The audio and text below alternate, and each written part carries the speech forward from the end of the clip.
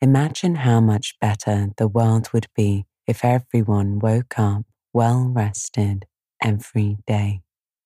That's why I and the team make the Sleepy Bookshelf. Join us in this mission.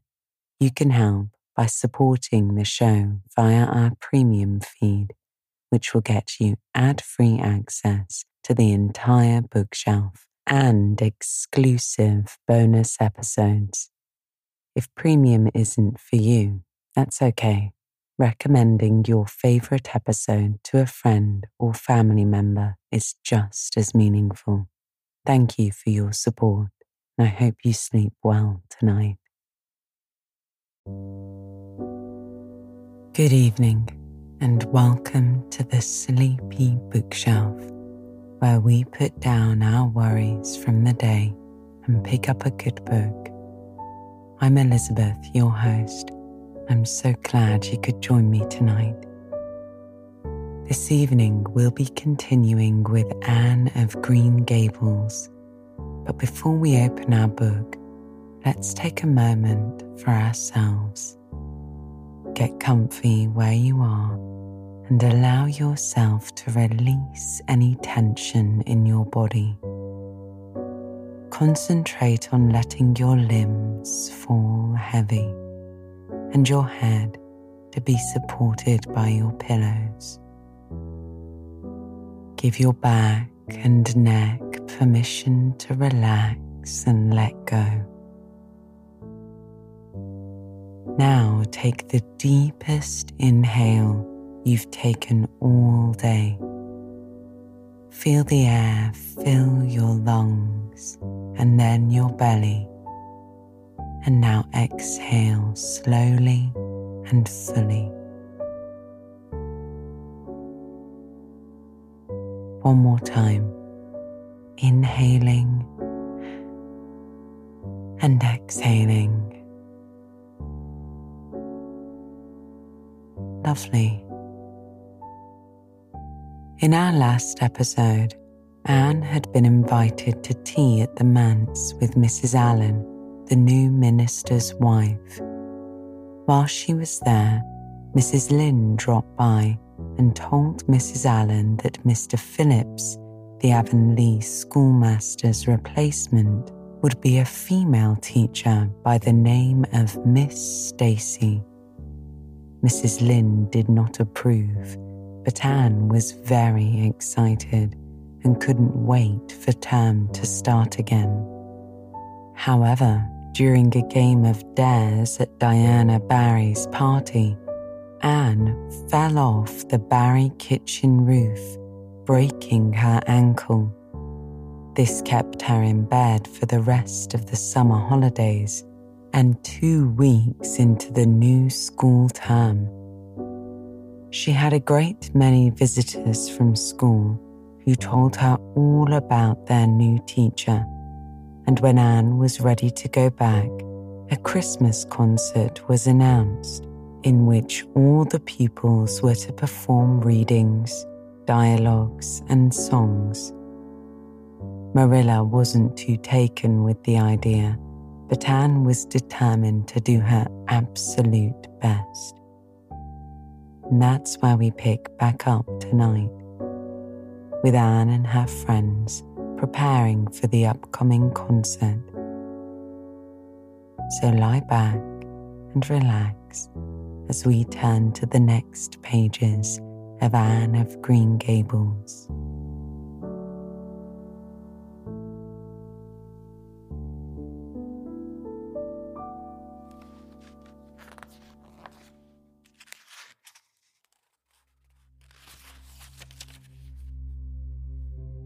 Chapter 25. Matthew insists on puffed sleeves. Matthew was having a bad 10 minutes of it. He had come into the kitchen in the twilight of a cold, grey December evening and had sat down in the woodbox corner to take off his heavy boots, unconscious of the fact that Anne and a bevy of her schoolmates were having a practice of the Fairy Queen in the sitting room. Presently they came trooping through the hall and out into the kitchen, laughing and chattering happily. They did not see Matthew, who shrank bashfully back into the shadows beyond the woodbox with a boot in one hand and a boot jack in the other, and he watched them shyly for 10 minutes as they put on caps and jackets and talked about the dialogue and the concert. Anne stood among them, bright-eyed and animated as they, but Matthew suddenly became conscious that there was something about her different from her mates, and what worried Matthew was that the difference impressed him as being something that should not exist. Anne had a brighter face and bigger, starrier eyes and more delicate features than the other. Even shy, unobservant Matthew had learned to take note of these things, but the difference that disturbed him did not consist in any of these respects. Then in what did it consist? Matthew was haunted by this question long after the girls had gone arm in arm down the long, hard-frozen lane and Anne had betaken herself to her books. He could not refer to it to Marilla, who he felt would be quite sure to sniff scornfully and remark that the only difference she saw between Anne and the other girls was that they sometimes kept their tongues quiet while Anne never did. This Matthew felt would be no great help. He had recourse to his pipe that evening to help him study it out, much to Marilla's disgust. After 2 hours of smoking and hard reflection, Matthew arrived at a solution of his problem. Anne was not dressed like the other girls. The more Matthew thought about the matter, the more he was convinced that Anne had never been dressed like the other girls, never since she had come to Green Gables. Marilla kept her clothed in plain, dark dresses, all made of the same unvarying pattern. If Matthew knew there was such a thing as fashion in dress, it was as much as he did, but he was quite sure that Anne's sleeves did not look at all like the sleeves the other girls wore. He recalled the cluster of little girls he had seen around her that evening, all cheerful in waists of red and blue and pink and white, and he wondered why Marilla always kept her so plainly and soberly gowned. Of course it must be all right. Marilla knew best, and Marilla was bringing her up. Probably some wise, inscrutable motive was to be served thereby. But surely it would do no harm to let the child have one pretty dress, something like Diana Barry always wore. Matthew decided that he would give her one. That surely could not be objected to as an unwarranted putting in of his oar. Christmas was only a fortnight off. A nice new dress would be the very thing for a present. Matthew, with a sigh of satisfaction, put away his pipe and went to bed, while Marilla opened all the doors and aired the house. The very next evening, Matthew betook himself to Carmody to buy the dress, determined to get the worst over and have done with it. It would be, he felt assured, no trifling ordeal. There were some things Matthew could buy and prove himself no mean bargainer, but he knew he would be at the mercy of the shopkeepers when it came to buying a girl's dress.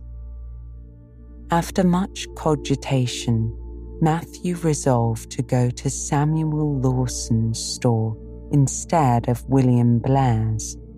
To be sure, the Cuthberts always had gone to William Blair's, but William Blair's 2 daughters frequently waited on customers there, and Matthew held them in absolute dread. He could contrive to deal with them when he knew exactly what he wanted and could point it out, but in such a matter as this, requiring explanation and consultation, Matthew felt that he must be sure of a man behind the counter. So he would go to Lawson's, where Samuel or his son would wait on him. Alas, Matthew did not know that Samuel, in the recent expansion of his business, had set up a lady clerk also. She was a niece of his wife's, and a very dashing young person indeed, with a huge, drooping pompadour, big, rolling brown eyes, and a most extensive and bewildering smile.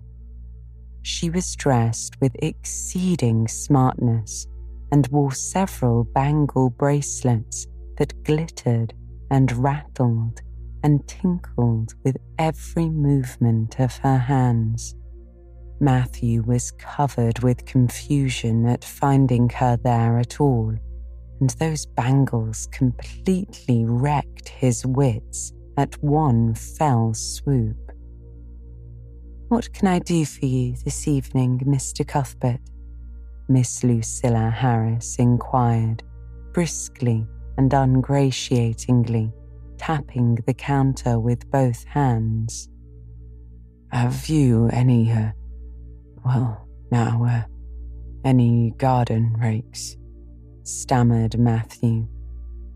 Miss Harris looked somewhat surprised, as well she might, to hear a man inquiring for garden rakes in the middle of December.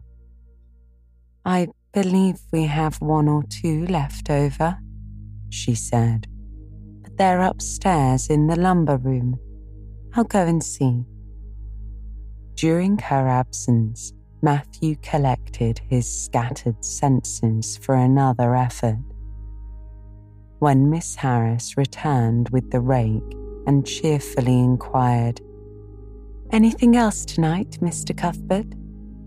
Matthew took his courage in both hands and replied, "Well, now, since you suggest it, I might as well buy some hayseed." Miss Harris had heard Matthew Cuthbert called odd. She now concluded that he was entirely crazy. "We only keep hayseed in the spring," she explained loftily. "We've none on hand just now." "Oh, certainly, just as you say," stammered unhappy Matthew, seizing the rake and making for the door. At the threshold, he recollected that he had not paid for it, and he turned miserably back. While Miss Harris was counting out his change, he rallied his powers for a final, desperate attempt. "Well, no, if it isn't too much trouble, I'd like to look at some sugar." "White or brown?" queried Miss Harris patiently. "Oh, well, now, brown," said Matthew feebly. "There's a barrel of it over there," said Miss Harris, shaking her bangles at it. "It's the only kind we have." "I'll take 20 pounds of it," said Matthew, with beads of perspiration standing on his forehead. Matthew had driven halfway home before he was his own man again. It had been a gruesome experience, but it served him right, he thought, for committing the heresy of going to a strange store. When he reached home, he hid the rake in the tool house, but the sugar he carried in to Marilla. "Brown sugar?" asked Marilla. "Whatever possessed you to get so much? You know I never use it except for the porridge or the black fruit cake. Jerry's gone, and I've made my cake long ago. It's not good sugar either. It's coarse and dark. William Blair doesn't usually keep sugar like that." "I thought it might come in handy sometime," said Matthew, making good his escape. When Matthew came to think the matter over, he decided that a woman was required to cope with the situation. Marilla was out of the question. Matthew felt sure she would throw cold water on his project at once. There remained only Mrs. Lynde. For no other woman in Avonlea would Matthew have dared to ask advice. To Mrs. Lynde he went accordingly, and that good lady promptly took the matter out of the harassed man's hands. "Pick out a dress for you to give Anne? To be sure I will," she said. "I'm going to Carmody tomorrow, and I'll attend to it. Have you seen something particular in mind? No. Well, I'll just go by my own judgment then. I believe a nice rich brown would just suit Anne, and William Blair has some new Gloria in that's real pretty. Perhaps you'd like me to make it up for her too, seeing that if Marilla was to make it, Anne would probably get wind of it before the time and spoil the surprise. Well, I'll do it. Oh, it isn't a mite of trouble. I like sewing. I'll make it to fit my niece, Jenny Gillis, for she and Anne are as like as two peas as far as figure goes." "Well, now, I'm much obliged," said Matthew. "And I dunno, but I think they make the sleeves different nowadays to what they used to be. If it wouldn't be asking too much, I'd like them made in the new way." "Puffs? Of course. You needn't worry a speck more about it, Matthew. I'll make it up in the very latest fashion," said Mrs. Lynde. To herself, she added when Matthew had gone, "It'll be a real satisfaction to see that poor child wearing something decent for once. The way Marilla dresses her is positively ridiculous, that's what. And I've ached to tell her so plainly a dozen times. I've held my tongue, though, for I can see Marilla doesn't want advice, and she thinks she knows more about bringing children up than I do, for all she's an old maid. But that's always the way. Folks that have brought up children know that there's no hard and fast method in the world that'll suit every child. But those who never have think it's all as plain and easy as rule of 3. Just set your 3 terms down like so, and the sum will work out correct. But flesh and blood don't come under the head of arithmetic, and that's where Marilla Cuthbert makes her mistake. I suppose she's trying to cultivate a spirit of humanity in Anne by dressing her like she does. But it's more likely to cultivate envy and discontent. I'm sure the child must feel the difference between her clothes and the other girls. But to think of Matthew taking notice of it. That man is waking up after being asleep for over 60 years.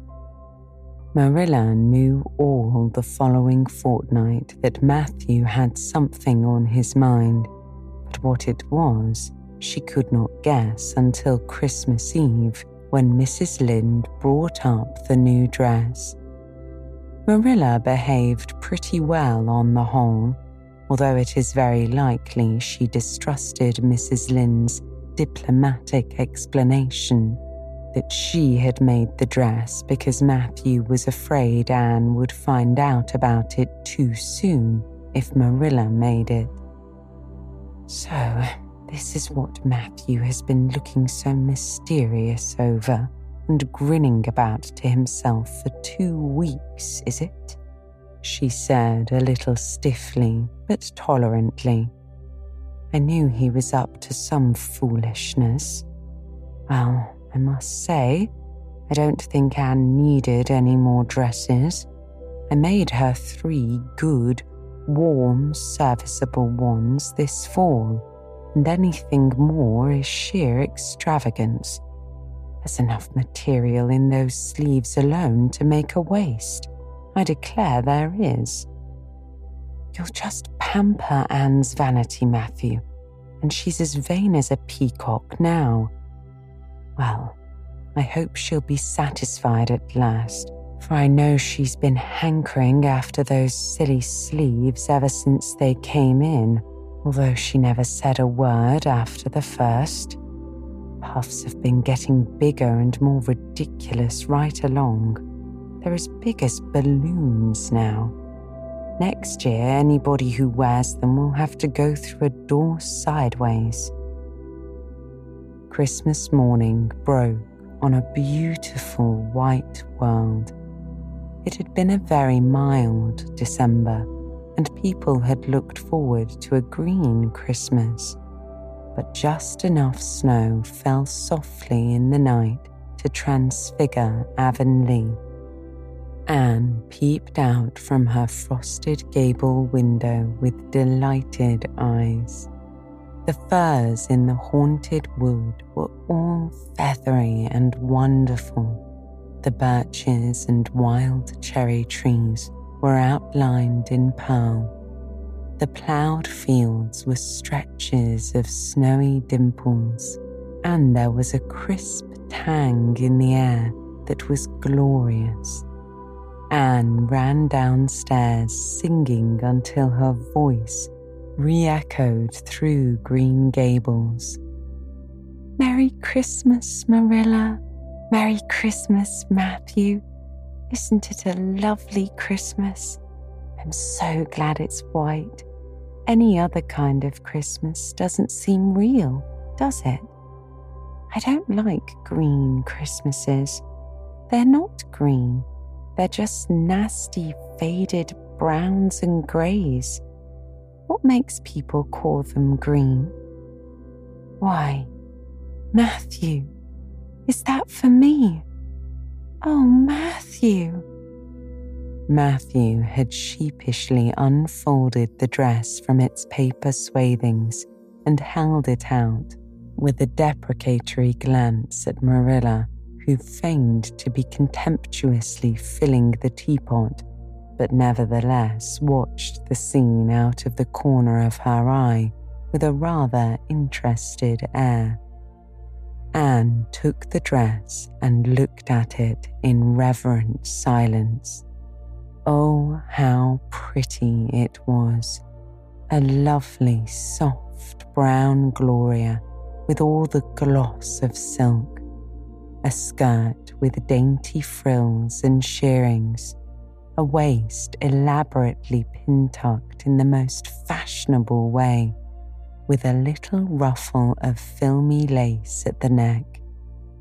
But the sleeves, they were the crowning glory. Long elbow cuffs, and beyond them 2 beautiful puffs, divided by rows of shearing and bows of brown silk ribbon. That's a Christmas present for you, Anne, said Matthew shyly. Why, Anne, don't you like it? For Anne's eyes had suddenly filled with tears. Like it? Oh, Matthew, Anne laid the dress over a chair and clasped her hands. Matthew, it's perfectly exquisite. Oh, I can never thank you enough.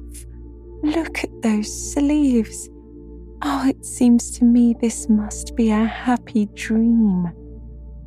Well, well, let us have breakfast, interrupted Marilla. I must say, Anne, I don't think you needed the dress. Since Matthew has got it for you, see that you take good care of it. There's a hair ribbon Mrs. Lynde left for you. It's brown to match the dress. Come now, sit in.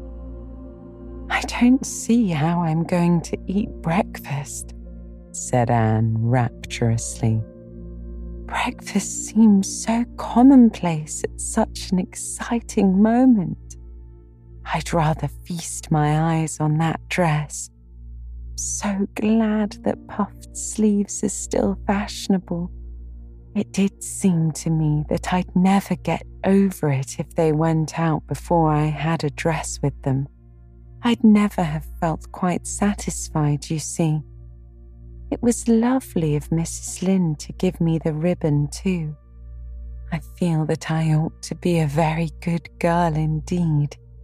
It's at times like this I'm sorry I'm not a model little girl, and I always resolve that I will be in future. Somehow it's hard to carry out your resolutions when irresistible temptations come. Still, I really will make an extra effort after this. When the commonplace breakfast was over, Diana appeared, crossing the white log bridge in the hollow, a happy little figure in her crimson ulster. Anne flew down the slope to meet her. Merry Christmas, Diana, and oh, it's a wonderful Christmas, she said. I've something splendid to show you. Matthew has given me the loveliest dress with such sleeves. I couldn't even imagine any nicer.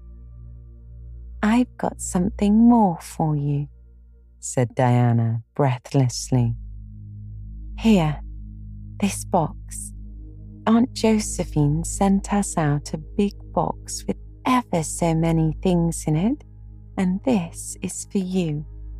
I'd have brought it over last night, but it didn't come until after dark, and I never feel very comfortable coming through the haunted wood in the dark now. Anne opened the box and peeped in. First, a card with "For the Anne Girl" and "Merry Christmas" written on it, and then a pair of the daintiest little kid slippers with beaded toes and satin bows and glistening buckles. Oh, said Anne. Diana, this is too much. I must be dreaming. I call it providential, said Diana. You won't have to borrow Ruby's slippers now, and that's a blessing, for they're 2 sizes too big for you, and it would be awful to hear a fairy shuffling. Josie Pye would be delighted. Mind you, Rob Wright went home with Gertie Pye from practice the night before last. Did you ever hear anything equal to that? All the Avonlea scholars were in a fever of excitement that day, for the hall had to be decorated and a last grand rehearsal held. The concert came off in the evening and was a pronounced success. The little hall was crowded. All the performers did excellently well, but Anne was the bright particular star of the occasion, as even envy in the shape of Josie Pye dared not deny. Oh, hasn't it been a brilliant evening? Sighed Anne when it was all over and she and Diana were walking home together under a dark, starry sky. "Everything went off very well," said Diana practically. "I guess we must have made as much as $10. Mind you, Mr. Allen is going to send an account of it to the Charlottetown papers." "Oh, Diana, will we really see our names in print? Makes me thrill to think of it." "Your solo was perfectly elegant, Diana. I felt prouder than you did when it was encored. I just said to myself, it is my dear bosom friend who is so honoured." "Well, your recitations just brought down the house, Anne. That sad one was simply splendid." "Oh, I was so nervous, Diana. When Mr. Allen called my name out, I really cannot tell how I ever got up on that platform. I felt as if a million eyes were looking at me and through me, and for one dreadful moment, I was sure I couldn't begin at all. Then I thought of my lovely puffed sleeves and took courage. I knew that I must live up to those sleeves, Diana. So I started in, and my voice seemed to be coming from ever so far away. I just felt like a parrot. It's providential that I practiced those recitations so often up in the garret, or I'd never have been able to get through. Did I groan all right?" "Yes, indeed, you groaned lovely," assured Diana. "I saw old Mrs. Sloane wiping away tears when I sat down," said Anne. "It was splendid to think that I had touched somebody's heart. It's so romantic to take part in a concert, isn't it? Oh, it's been a very memorable occasion indeed." "Wasn't the boys' dialogue fine?" said Diana. "Gilbert Blythe was just splendid, Anne. I do think it's awful mean the way you treat Gil. Oh, wait till I tell you. When you ran off the platform after the fairy dialogue, one of your roses fell out of your hair. I saw Gil pick it up and put it in his breast pocket. There now. You're so romantic that I'm sure you ought to be pleased at that." "It's nothing to me what that person does," said Anne loftily. "I simply never waste a thought on him, Diana." That night, Marilla and Matthew, who had been out to a concert for the first time in 20 years, sat for a while by the kitchen fire after Anne had gone to bed. "Well now, I guess our Anne did as well as any of them," said Matthew proudly. "Yes, she did," admitted Marilla. "She's a bright child, Matthew, and she looked real nice too. I've been kind of opposed to this concert scheme, but I suppose there's no real harm in it after all. Anyhow, I was proud of Anne tonight, although I'm not going to tell her so." "Well, no, I was proud of her and I did tell her so before she went upstairs," said Matthew. "We must see what we can do for her some of these days, Marilla. I guess she'll need something more than Avonlea School by and by." "There's time enough to think of that," said Marilla. "She's only 13 in March, though tonight it struck me she was growing quite a big girl. Mrs. Lynde made that dress a mite too long, but it makes Anne look so tall. She's quick to learn, but I guess the best thing we can do for her will be to send her to Queen's after a spell. but nothing need be said about that for a year or two yet. Well now, it'll do no harm to be thinking it over off and on, said Matthew. Things like that are all the better for lots of thinking over. Chapter 26. The Story Club is formed. Junior Avonlea found it hard to settle down to humdrum existence again. To Anne in particular, things seemed fearfully flat, stale, and unprofitable after the goblet of excitement she had been sipping for weeks. Could she go back to the former quiet pleasures of those faraway days before the concert? At first, as she told Diana, she did not really think she could. I'm positively certain, Diana, that life can never be quite the same again as it was in those olden days, she said mournfully, as if referring to a period of at least 50 years back. Perhaps after a while I'll get used to it, but I'm afraid concerts spoil people for everyday life. I suppose that is why Marilla disapproves of them. Marilla is such a sensible woman. Must be a great deal better to be sensible. But still, I don't believe I'd really want to be a sensible person because they are so unromantic. Mrs. Lynde says there is no danger of my ever being one, but you can never tell. I feel just now that I may grow up to be sensible yet, but perhaps that is only because I'm tired. I simply couldn't sleep last night for ever so long. I just lay awake and imagined the concert over and over again. That's one splendid thing about such affairs. It's so lovely to look back to them. Eventually, however, Avonlea School slipped back into its old groove and took up its old interests. To be sure, the concert left traces.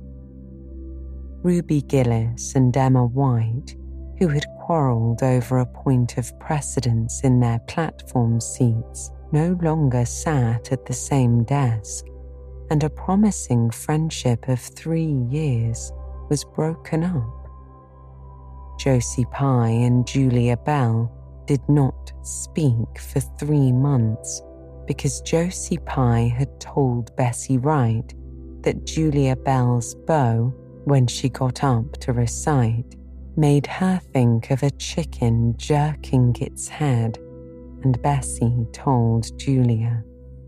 None of the Sloanes would have any dealings with the Bells because the Bells had declared that the Sloanes had too much to do in the programme, and the Sloanes had retorted that the Bells were not capable of doing the little they had to do properly.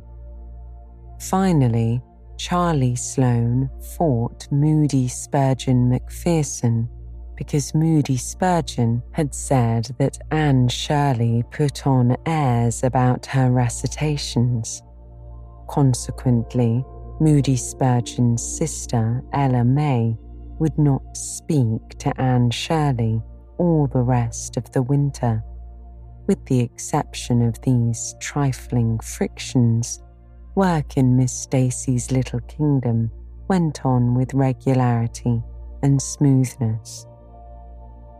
The winter weeks slipped by. It was an unusually mild winter, with so little snow that Anne and Diana could go to school nearly every day by way of the birch path.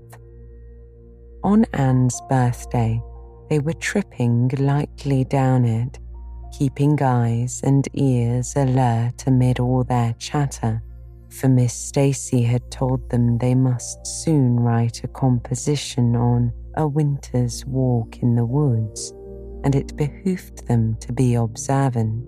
Just think, Diana, I'm 13 years old today, remarked Anne in an awed voice.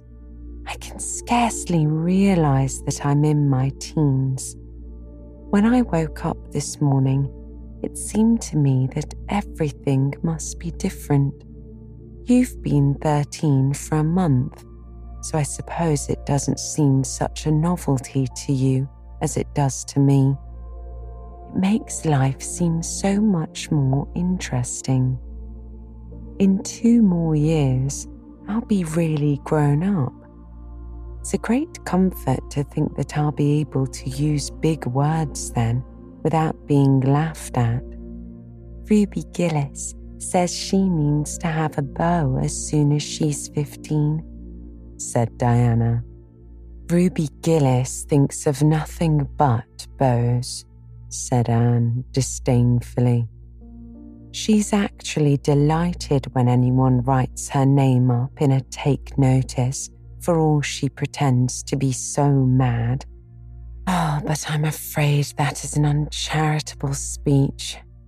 Mrs. Allen says we should never make uncharitable speeches, but they do slip out so often before you think, don't they? I simply can't talk about Josie Pye without making an uncharitable speech, so I never mention her at all.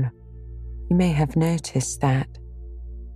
I'm trying to be as much like Mrs. Allen as I possibly can, for I think she's perfect.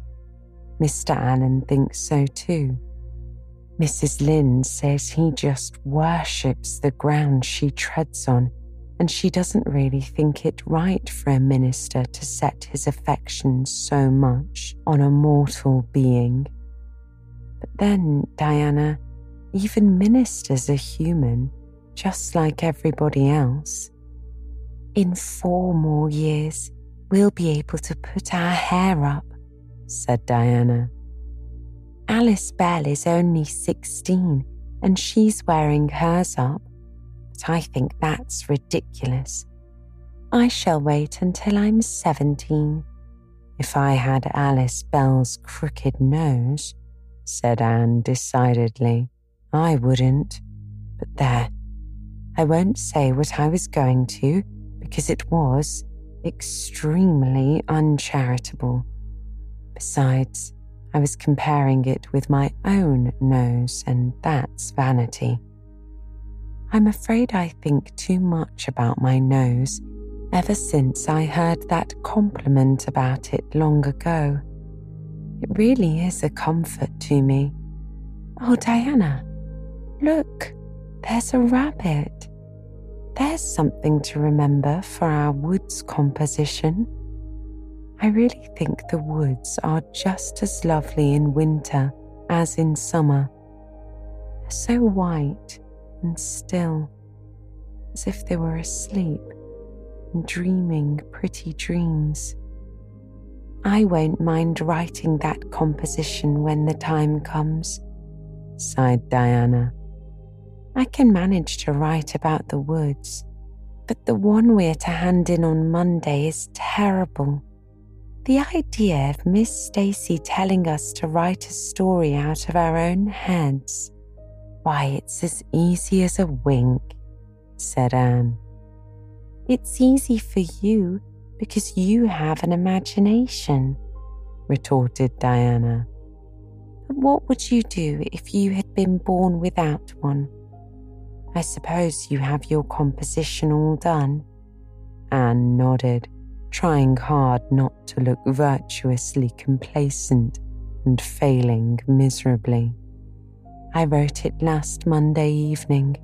It's called The Jealous Rival, or In Death Not Divided. I read it to Marilla, and she said it was stuff and nonsense. Then I read it to Matthew, and he said it was fine. That is the kind of critic I like. It's a sad, sweet story. I just cried like a child while I was writing it.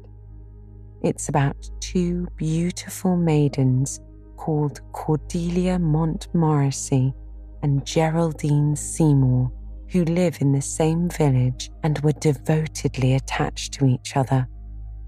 Cordelia was a regal brunette with a coronet of midnight hair and duskly flashing eyes. Geraldine was a queenly blonde with hair like spun gold and velvety purple eyes. "I never saw anybody with purple eyes," said Diana dubiously. "Neither did I," said Anne. "I just imagined them. I wanted something out of the ordinary. Geraldine had an alabaster brow too. I found out what an alabaster brow is. That's one of the advantages of being 13. You know so much more than you did when you were only 12. "Well, what became of Cordelia and Geraldine?" asked Diana, who was beginning to feel rather interested in their fate. "They grew in beauty side by side until they were 16, said Anne. Then Bertram de Vere came to their village and fell in love with the fair Geraldine.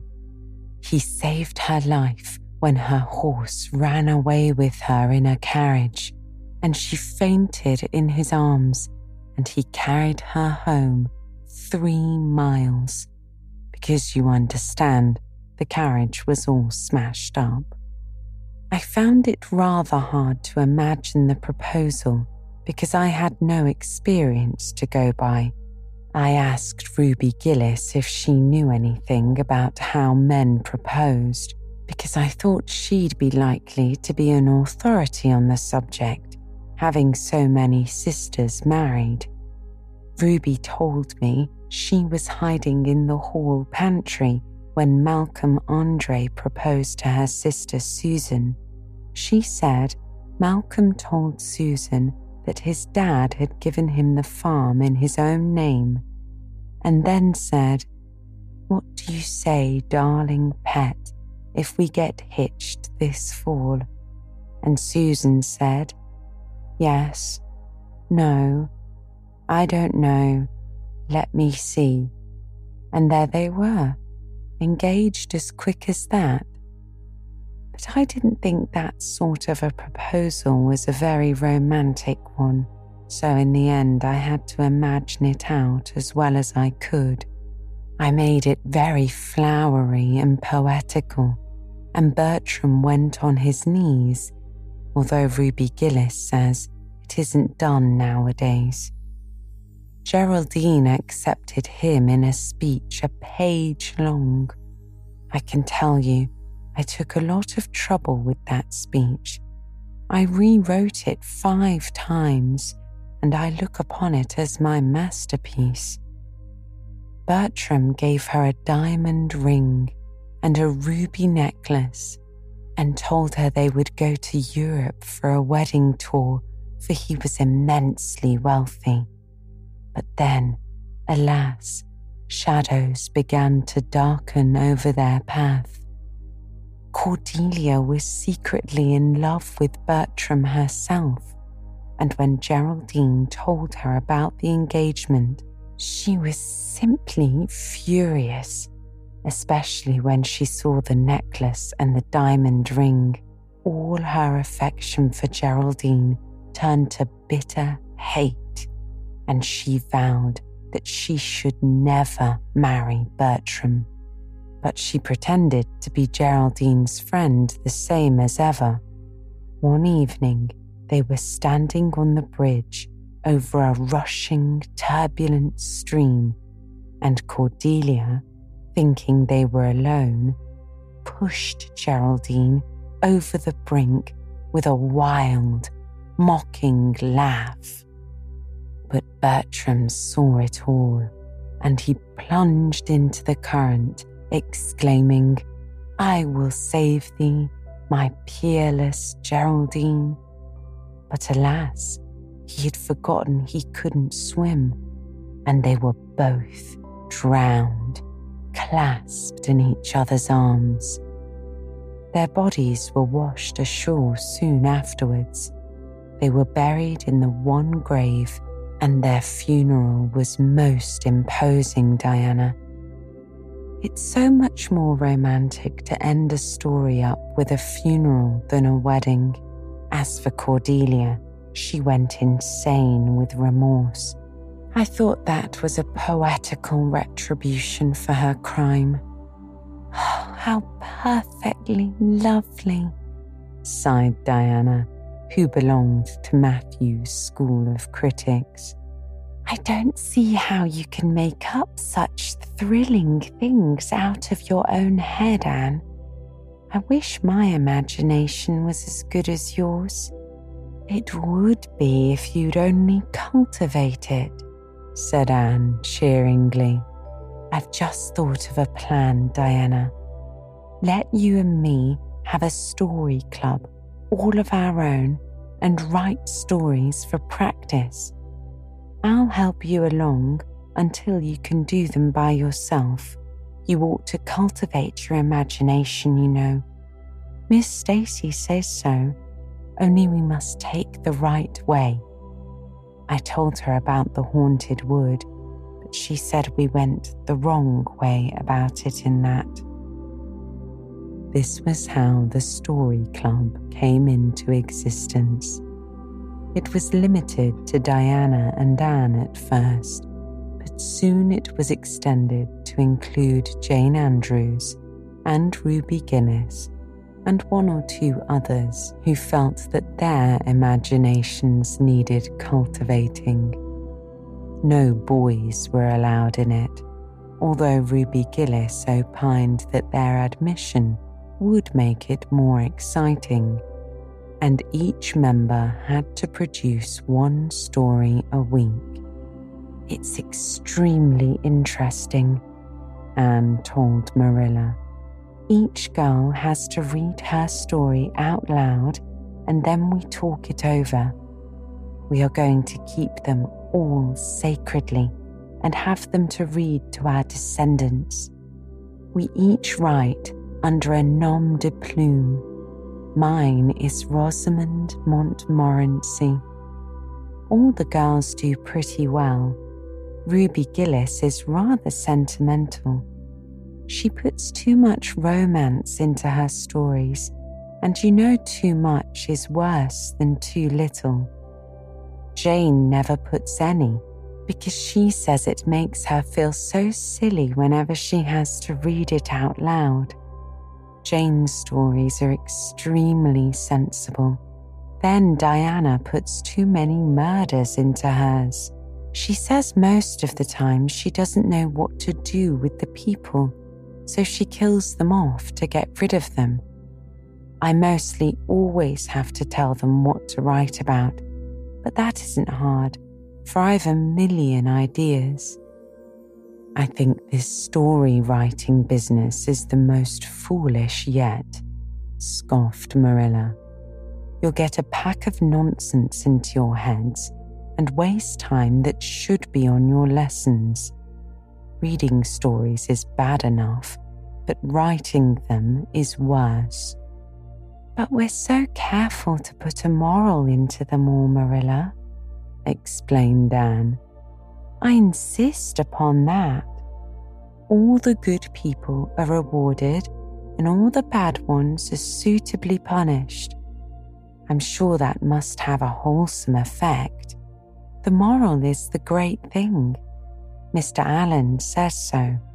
I read one of my stories to him and Mrs. Allen, and they both agreed that the moral was excellent, only they laughed in the wrong places. I like it better when people cry. Jane and Ruby almost always cry when I come to the pathetic parts. Diana wrote her Aunt Josephine about our club, and her Aunt Josephine wrote back that we were to send her some of our stories. So we copied out 4 of our very best and sent them. Miss Josephine Barry wrote back that she had never read anything so amusing in her life. That kind of puzzles us because the stories were all very pathetic and almost everybody died.